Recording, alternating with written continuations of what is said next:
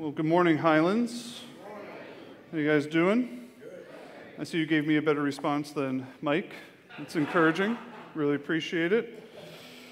All right. Well, I have the privilege of opening up God's Word with you guys this morning. So if you have your Bibles, you can open up to Matthew chapter 13. We're charging ahead through the Gospel of Matthew, running into some agricultural stories, some parables here, that hopefully we can do a good job by God's grace of transporting them into our day and age and see the truths that the Lord has for us. But what I'm going to do is I'm going to read our passage in total. This is Matthew 13, 24 through 43. Matthew 13, 24 through 43, and then I'll pray. This is the word of the Lord. It says, "He put another parable before them, saying, 'The kingdom of heaven may be compared to a man who sowed good seed in his field. But while his men were sleeping, his enemy came and sowed weeds among the wheat and went away. So when the plants came up and bore grain, then the weeds appeared also. And the servants of the master of the house came and said to him, 'Master, did you not sow good seed in your field? How then does it have weeds?' He said to them, 'An enemy has done this.' So the servants said to him, 'Then do you want us to go and gather them?' But he," that is the master, "said, 'No, lest in gathering the weeds you root up the wheat along with them.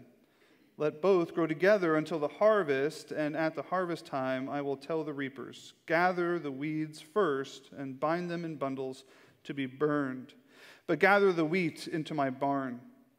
He put another parable before them, saying, 'The kingdom of heaven is like a grain of mustard seed that a man took and sowed in his field. It is the smallest of all seeds, but when it has grown, it is larger than all the garden plants and becomes a tree, so that the birds of the air come and make a nest in its branches.'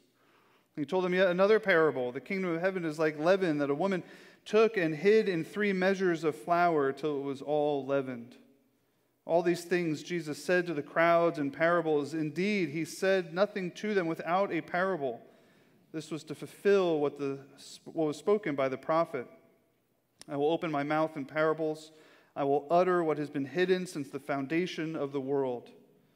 Then he left the crowds and went into the house, and his disciples came to him, saying, 'Explain to us the parable of the weeds of the field.' He answered, 'The one who sows the good seed is the Son of Man. The field is the world, and the good seed is the sons of the kingdom. The weeds are the sons of the evil one, and the enemy who sowed them is the devil. The harvest is the end of the age, and the reapers are angels. Just as the weeds are gathered and burned with fire, so will it be at the end of the age.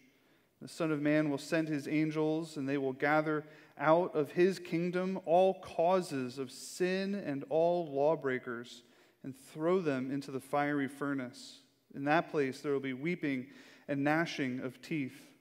Then the righteous will shine like the sun in the kingdom of their Father. He who has ears, let him hear.'" Let's pray. Heavenly Father, Lord, we thank you for today. We thank you, Father, for your many blessings that you give us, your word and the gathering of the church body, fellowship together. Father, we praise your name that you continue to care for us in merciful and yet just ways. We pray, Father, today as we look to your word that you would humble us, Father, that we would choose to respect your word, Father, to respond in faith to your word, the truth about who you are and who we are. We ask, Father, today that you would reveal your mercy to us and your justice. And, Father, that would indeed reflect in us how we live and, Father, how we worship you. We ask, Lord, that you again would humble us by the power of your Spirit, help us to respond in faith to the truth that you present to us, and we pray this in the glorious name of Christ. Amen. Well, it has been said that you should never, ever, ever, under no circumstance, ever meet your hero. And I was trying to think of a story when I met one of my heroes, but I can't really think of any, other than my brother Steve, who I met a lot. Wow, that was unplanned, but nonetheless, right, there's this adage, right? You should never, ever meet your heroes. And people are taking that more literally now than ever before. In fact, people have stopped going to book signings. They've stopped meeting the mascots at Disneyland with their favorite superhero. People have sort of banked on their imagination of what their hero, the way that they want them to be, instead of actually going and meeting that famous actor, that famous author, that famous mascot, green person, whatever it might be. I think this reveals a lot about how we operate in things that we hope for, things that we expect, things that we want. In the same way, people more now than ever are choosing to not meet their heroes. I think in a lot of sense, we tend, as just human beings in general, but I think it permeates into the church, into the Christian life, we choose not to know the truth.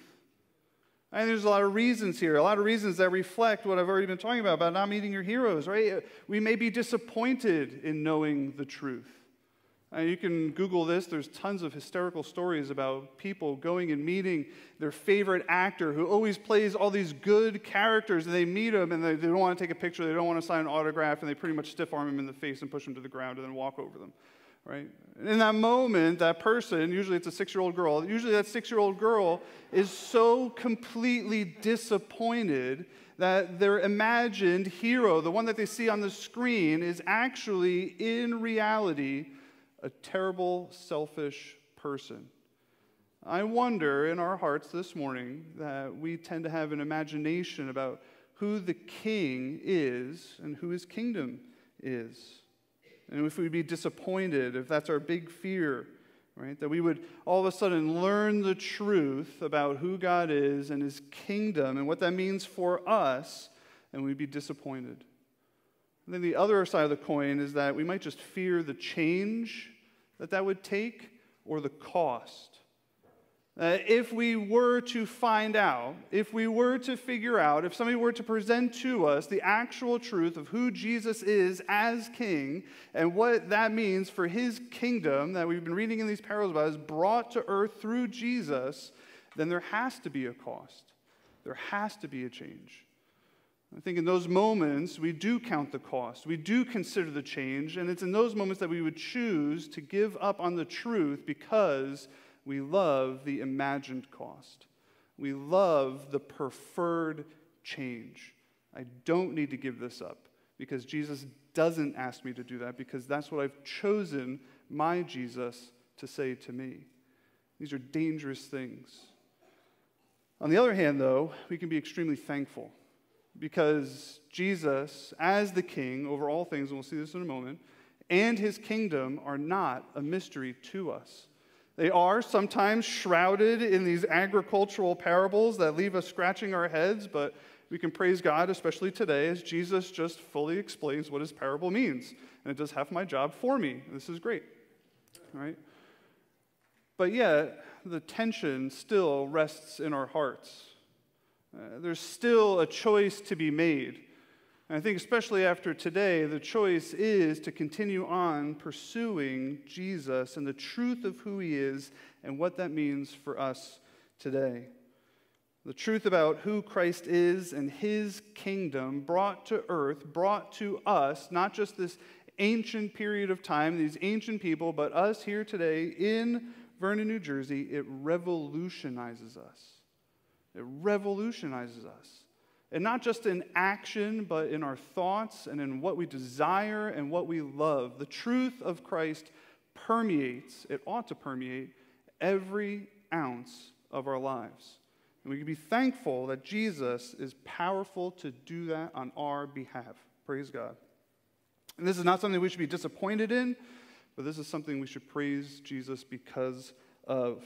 If you guys are taking notes, I'm going to give you the big idea right off the bat, and that is that Jesus is a merciful and just king. And we love that mercy part, but the just part, that's a challenge to us. So let's look at what we have here in God's Word. Again, this is the Word of God. We're going to be looking at 3 parables all together, and just a way of reminder, I know Mike went over this a little bit not yesterday, but last Sunday. But a parable is just a practical story usually with a comparison in it. And the whole point of it is to reveal spiritual truth to the audience, to us. Okay, so here we go. Here's the parable. He put another parable before them, saying, the kingdom of heaven may be compared. So there you go. There's the comparison. So he's going to tell us a story that's going to compare the kingdom of heaven to something here on earth. To a man who sowed good seed in his field. But while his men were sleeping, his enemy came and sowed weeds among the wheat and went away. So when the plants came up and bore their grain, then the weeds appeared also. We start to get the image here of what the story is, right? There's this good master of this good land, and he plants this good seed, and he expects this good crop. But when his men are sleeping, the enemy comes and he plants weeds. He tries to terrorize, demolish, right? Take away what this good master with his good field and his good seed is trying to accomplish, which is a good harvest. And it becomes evident to everyone that when the plants grow up to the point where they can produce their grain, bear their fruit, all of a sudden they realize there's a ton of weeds in here. So what do? The servants of the master of the house came and said to him, that's the master, Master, did you not sow good seed in your field? How then does it have weeds? The master replied to them, an enemy has done this. So the servant said to him in response, then do you want us to go gather him? I think this is what we would all kind of do if we were all masters of fields or servants to a master of a field. We would want to get the bad grain out. We want to get the weeds out of the good field, protect the harvest. Yet the master has a weird response. He says, no, do not do that.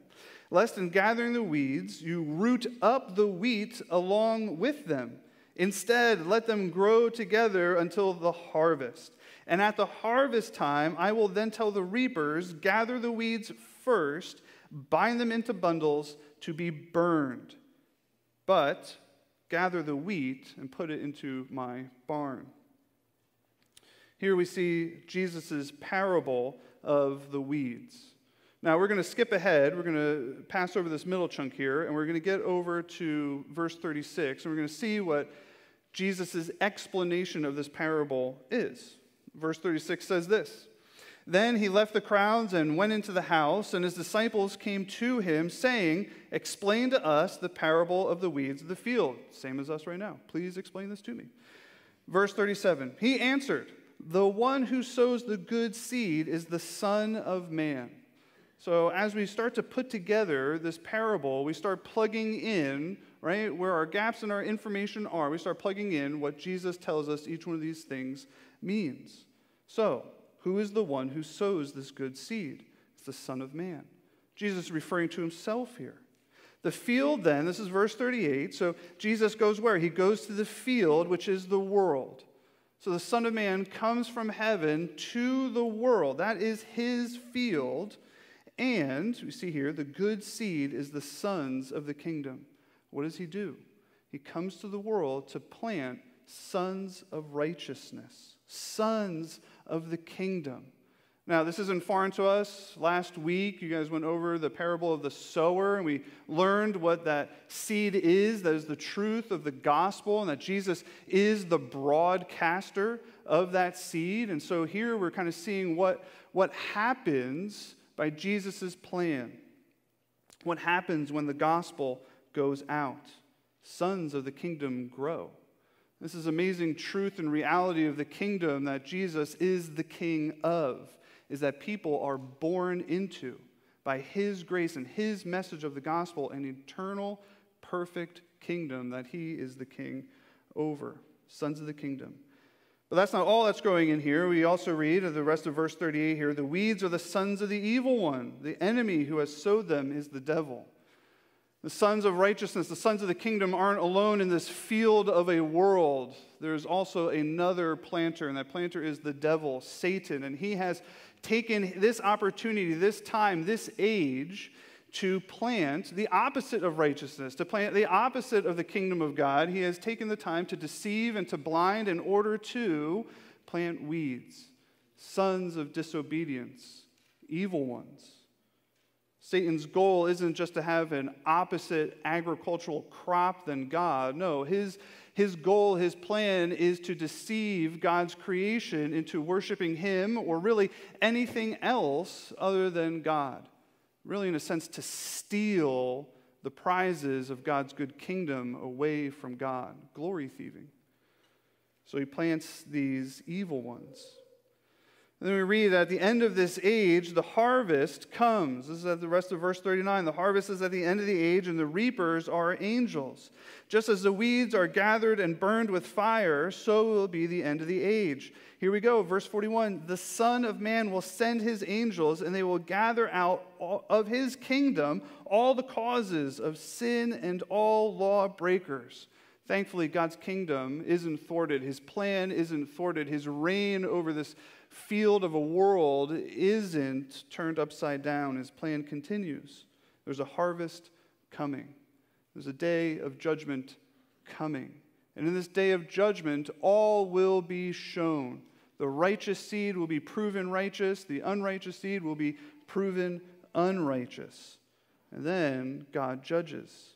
Son of Man will send his angels, and they will gather out of his kingdom all causes of sin and all lawbreakers. This is a reference to Satan himself, but then those who have chosen to follow Satan. Verse 42. What does God do with these? He throws them into the fiery furnace, in that place where there will be weeping and gnashing of teeth. This is hell. This is pure separation from God. In this life, the disobedient, the unrighteous will spend an eternity apart from the God that they refused here and now. But, verse 43, the righteous will shine like the sun in the kingdom of their Father. He who has ears, let him hear. This parable, this practical story about this good master sowing good seed in his field and waiting for the harvest even when there was an evil one planting unrighteous seeds throughout the field, it proves to us two things about God and his kingdom. The first is this, that God, the master of the entire world, is merciful. God, the master of the entire world, is merciful. We see this in two ways. He sends his Son to sow the seeds of the gospel. He sends his sons to a fallen world. He sends his Son to a world full of his enemies, mercifully giving to us what we do not deserve. The truth of who he is, the truth of his kingdom, the truth that you're not eternally separated from him as a good God, being here in this terrible world of brokenness and selfishness, but there's restoration to be had, right? There's restoration to that good king and that good kingdom. So not only does he send his own Son to sow that message, but he also patiently waits. His mercy is seen in his patience as he waits for this time of the harvest. He waits for this end of the age. He didn't immediately snap at the first sin and just wipe out all of his creation and say, better luck next time, or that was a fun experiment, but we're done here. No, he waits patiently. His mercy is on display as he bears, the Bible says, long suffering with us. His mercy is described here. He patiently waits to judge the world, and then finally in that moment, he's going to do an amazingly merciful thing. He's going to remove sin and unrighteousness from his creation. He's going to recreate all of his creation back to the way that it was meant to be, back to this perfectness, and include us in it. But God, the master of the world, isn't just merciful, but God, the master of the world, is also just. He's just. There will be a time when he gathers to the fire to judge the unrighteous. There will be a time when he says, all right, this is my plan. My plan is to judge. My plan is to reap. My plan is to separate the unrighteous from the righteous. This is his justice. God has this unending desire for truth and goodness and righteousness, and the quality of him that brings that out, not only in our lives, but in all of history, is his justice. It's not that he just desires justice like our world desires justice. We're willing to hurt anyone or to counter-argument anything, but his justice is actually the good and right pursuit of what is good and right, thoroughly, all throughout each one of our hearts, all throughout this broken world. God is just. And so he takes the unrighteous and he casts them out of his presence forever. Puts them in the fiery furnace where there'll be weeping and gnashing of teeth. That's part of his good justice. But he will also gather together and judge the righteous. He will gather together and judge the righteous. And for that, he will bring them into the storehouse, his barn, forever. And I love verse 43 here. Then the righteous will shine like the sun in the kingdom of their Father. Can't help but think of Moses here when he spent that mountaintop experience with God and he came back down, and what was up with his face? It's shown, right? Yeah, his face was like the sun. He actually had to wear like a piece of canvas over his face so he didn't blind anybody or upset anybody with how bright his face was. Just imagine that experience, but for all eternity. Right? We will be glorious as Moses was glorious because we will have a perfect relationship in perfect heaven with our perfect King, and his glory will become our glory forever. That's the gift. That's God's justice for the righteous. See here that God is the merciful and just King over all things, over this entire world, over us. His kingdom comes to us in redemption, and that means that his redemption is both merciful and just as well, and that also means that Jesus is the one who mediates that. Right? God the Father is in heaven. He is the Lord of heaven. He is the merciful and just creator of all things, and yet that mercy and that justice comes to us through Christ. The master of the field sends his son, not just to plant, but to reap. The master of this world mercifully sends his son to us to plant the seeds of the gospel. But there will come a time when he will send his son to judge between the unrighteous and the righteous. Jesus is a merciful and just King. There needs to be a reaction from us to this. We need to respond in faith to the truth about who God is, not only his mercy, but also his justness. Like any good Baptist, I have 3 points here. So the first is this: receive Jesus as your merciful and just King. Receive Jesus as your merciful and just King. Jesus did come to a people that believed they were already part of the good kingdom. We've been seeing that all throughout Matthew. Everybody is asking Jesus about the kingdom because in their hearts they want to know if they're in or they're out. I think what they're doing is they're wrestling with their own doubt. The truth of who Jesus is doing combat with the truth of who they think they are. Then when they look upon Jesus, when they know him more, the question in their heart becomes clearer and clearer: am I really part of the kingdom? Jesus here is telling this parable to a whole bunch of people that already think they're in because of their bloodline. And because they're an Israelite, they're already part of God's eternal family. And we can think about a whole bunch of things that we would take there. We would say to ourselves or to somebody close to us, I am in God's kingdom because I go to church. Because I give this amount, because I open up my property for this event, because my children behave well or don't behave well, I don't know, right? There's so many things that we would sort of prop up to God and say, I'm part of your kingdom because of what I have done. Yet Jesus comes as a merciful and just God to say, no, it's not any of that. It's me. I'm the merciful and just God. The word here for weed is darnel. I actually don't know how to pronounce it. It's darnel, something like that. But darnel is this weed that grows and looks exactly like wheat until it bears fruit. And so you just kind of get this glimpse of this picture where there might even be people that would grow up as what would appear to be a righteous person. They would do all the right things. They would say all the right, they would go to all the right events. They would do all of it well, but when the fruit is finally born, when the evidence is finally there, the truth comes out. And really the whole entire time they've been pursuing the evil one. They've given their lives to unrighteousness instead of righteousness. We have to ask ourselves this morning, is that me? Is there something that I'm banking on for salvation that isn't Christ? That is something else? Even if it's something that I have made, something that I have imagined. Is that me? The two encouragements here to repent and believe in Jesus as your Lord and Savior is that God is merciful. This is not something that is impossible for us to understand. Jesus is not an impossible God. He is loving, he is merciful, and he came to show that mercy in his death and resurrection on our behalf. If today you have figured out that you are a Darnell, you are somebody who is posing as a Christian, but you know deep down in your heart that there is something that has kept you from outside the kingdom, and you have tried to solve that on your own, it is time to repent of that. It is time to trust Jesus. The second encouragement here, and it doesn't sound like encouragement, yet in the full scope of God's word and coupled with his mercy, this is an encouragement that God is just. There might be that shred of us that believe that even if I turn to Jesus, I've still done this, that, or the other thing that would actually prevent me from God's mercy and grace.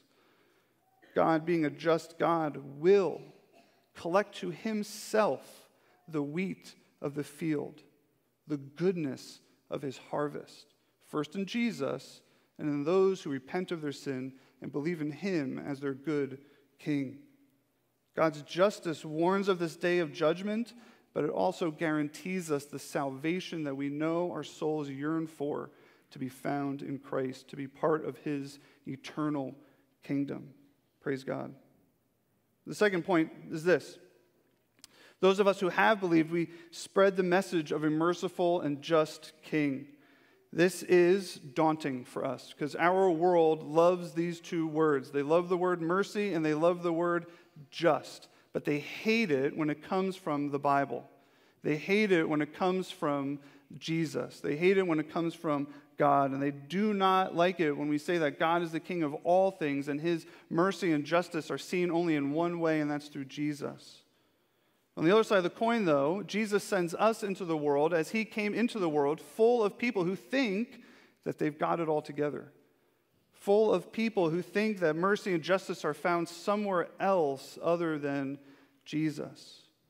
So it's up to the believers to sow the message of the gospel. It's up to the believers to live that righteous life out, that life of the King, around those who we come in contact with.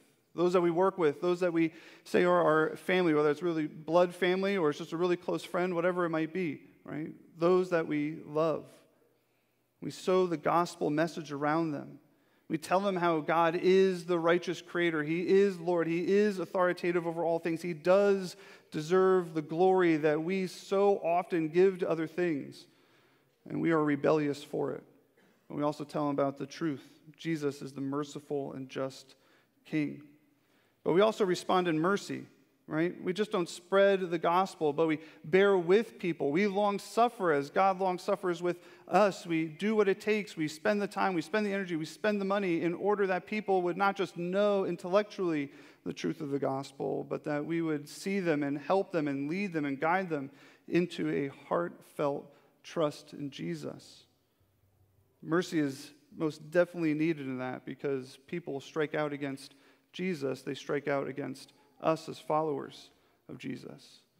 Maybe you're in a situation today, right, where you can think of somebody right off the top of your head that I have been with this person for so long, and yet they continually reject Jesus, and I feel that personally.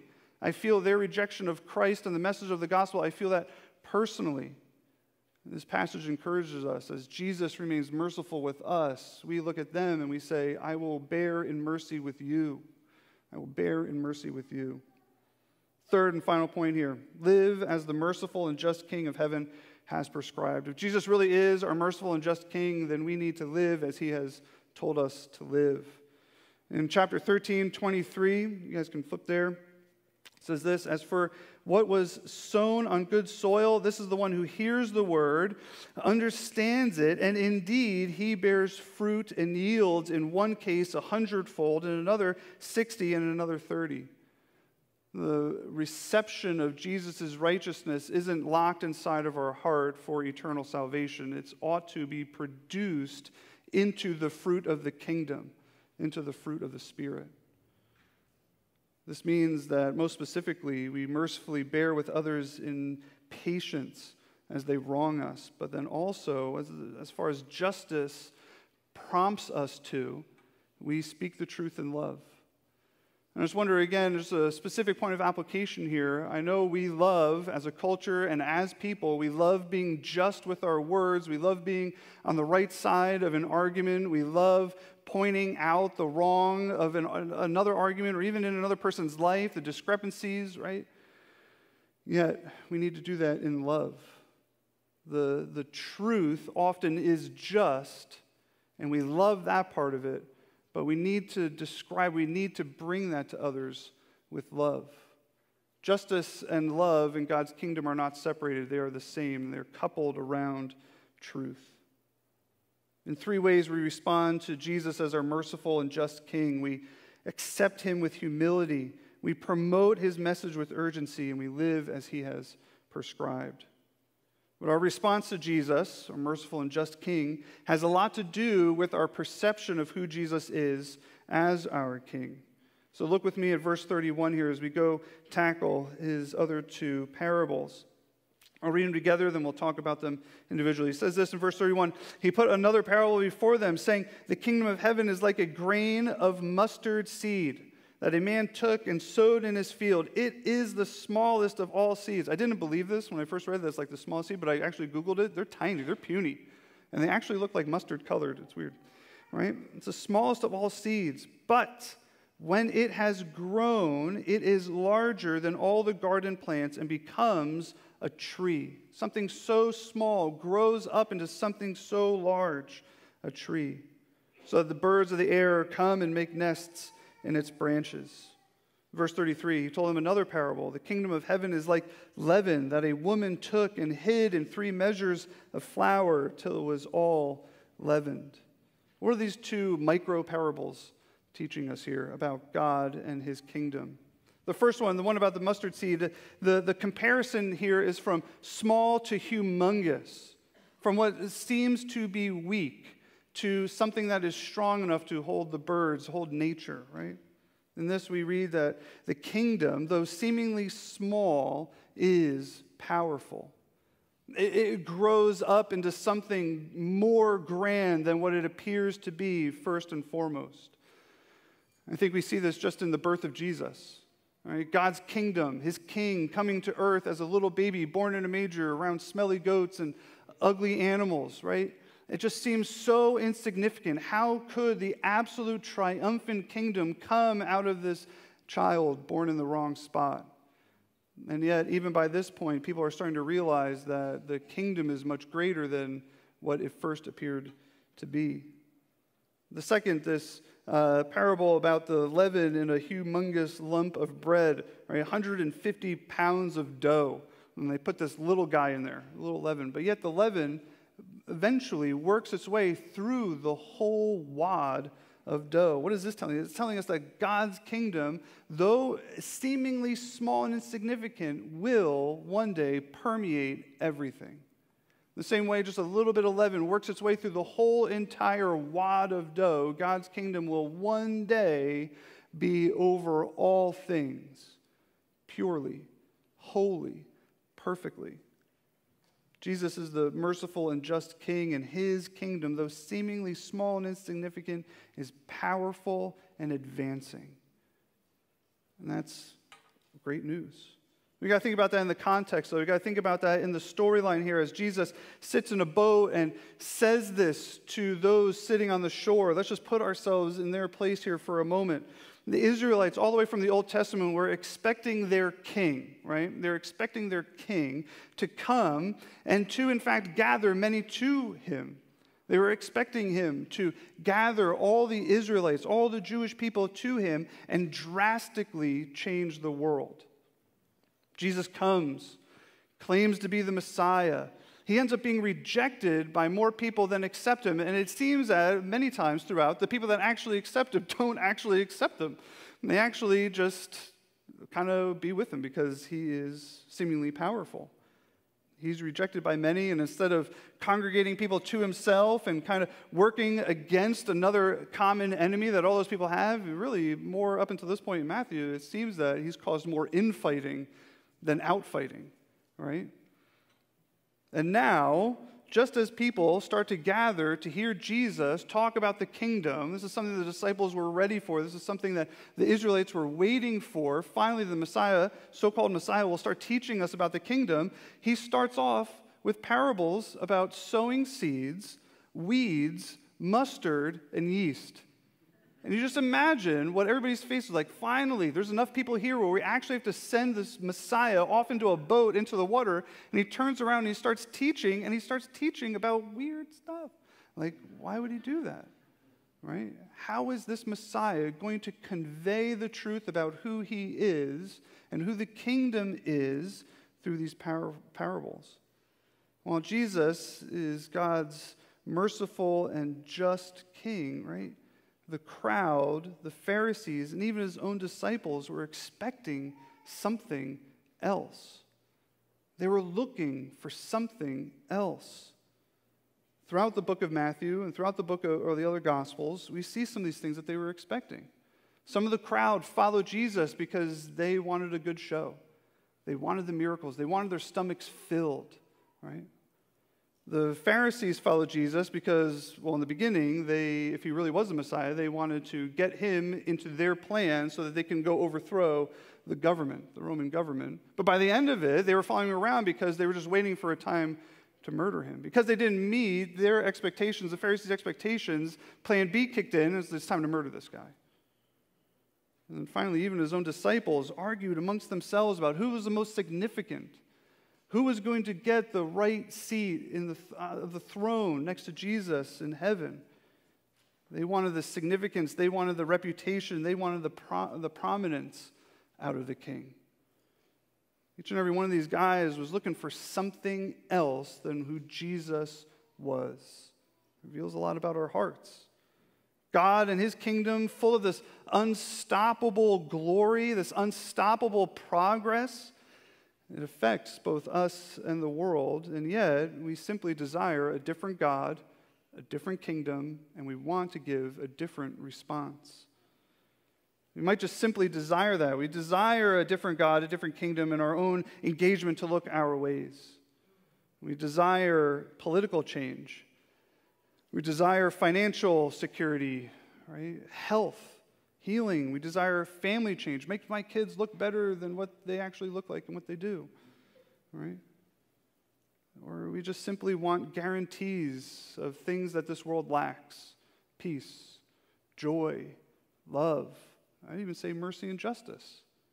We look to Jesus for all these things, yet we expect Jesus to share our focus.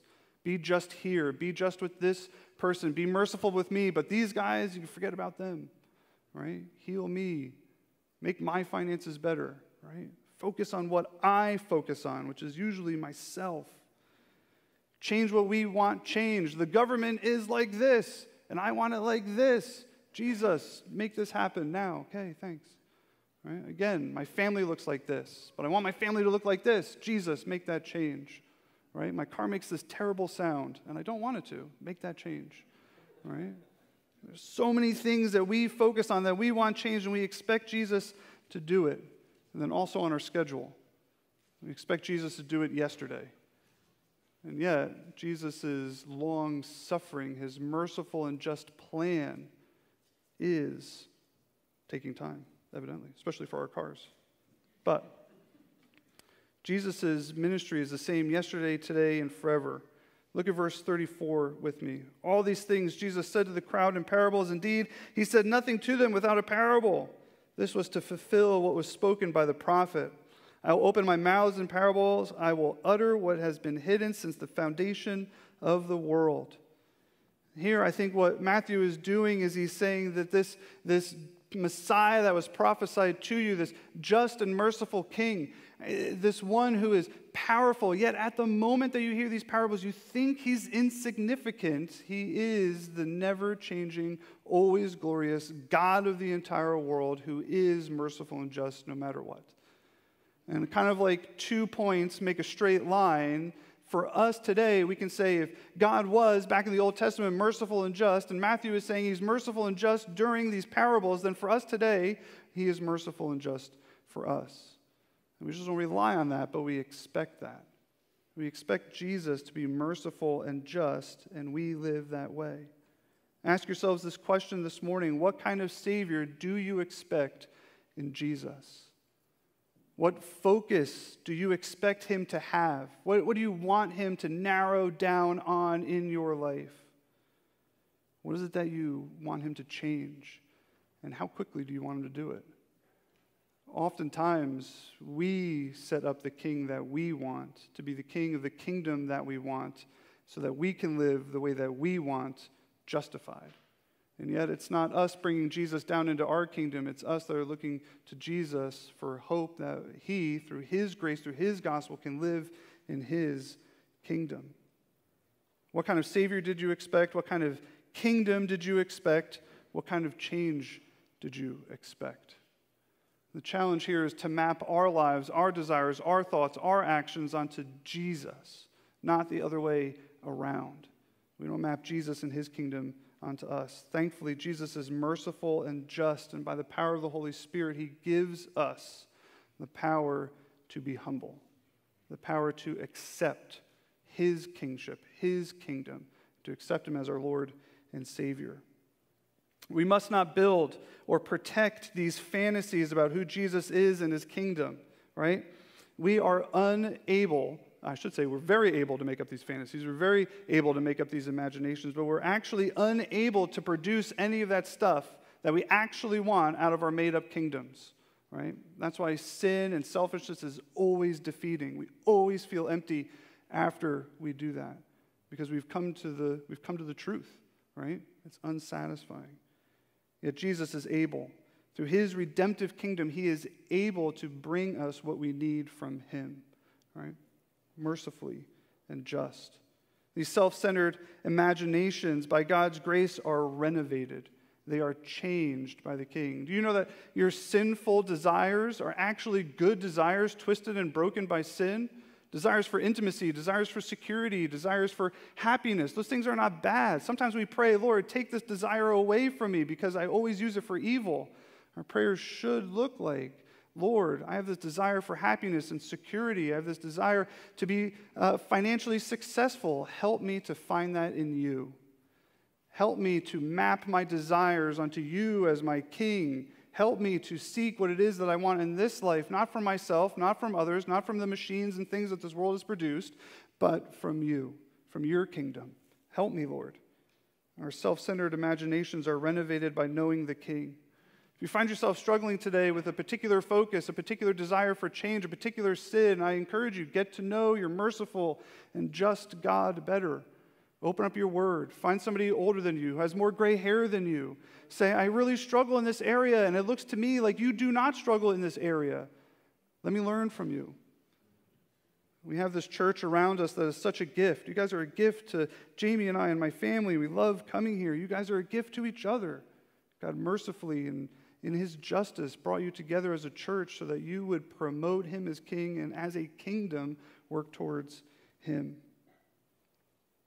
All this stands in contrast to the world around us. I mentioned this earlier, but our world hurts for mercy. It hurts for justice. You can see this in every single headline that comes up. There's a pain at the absence of mercy and justice around us.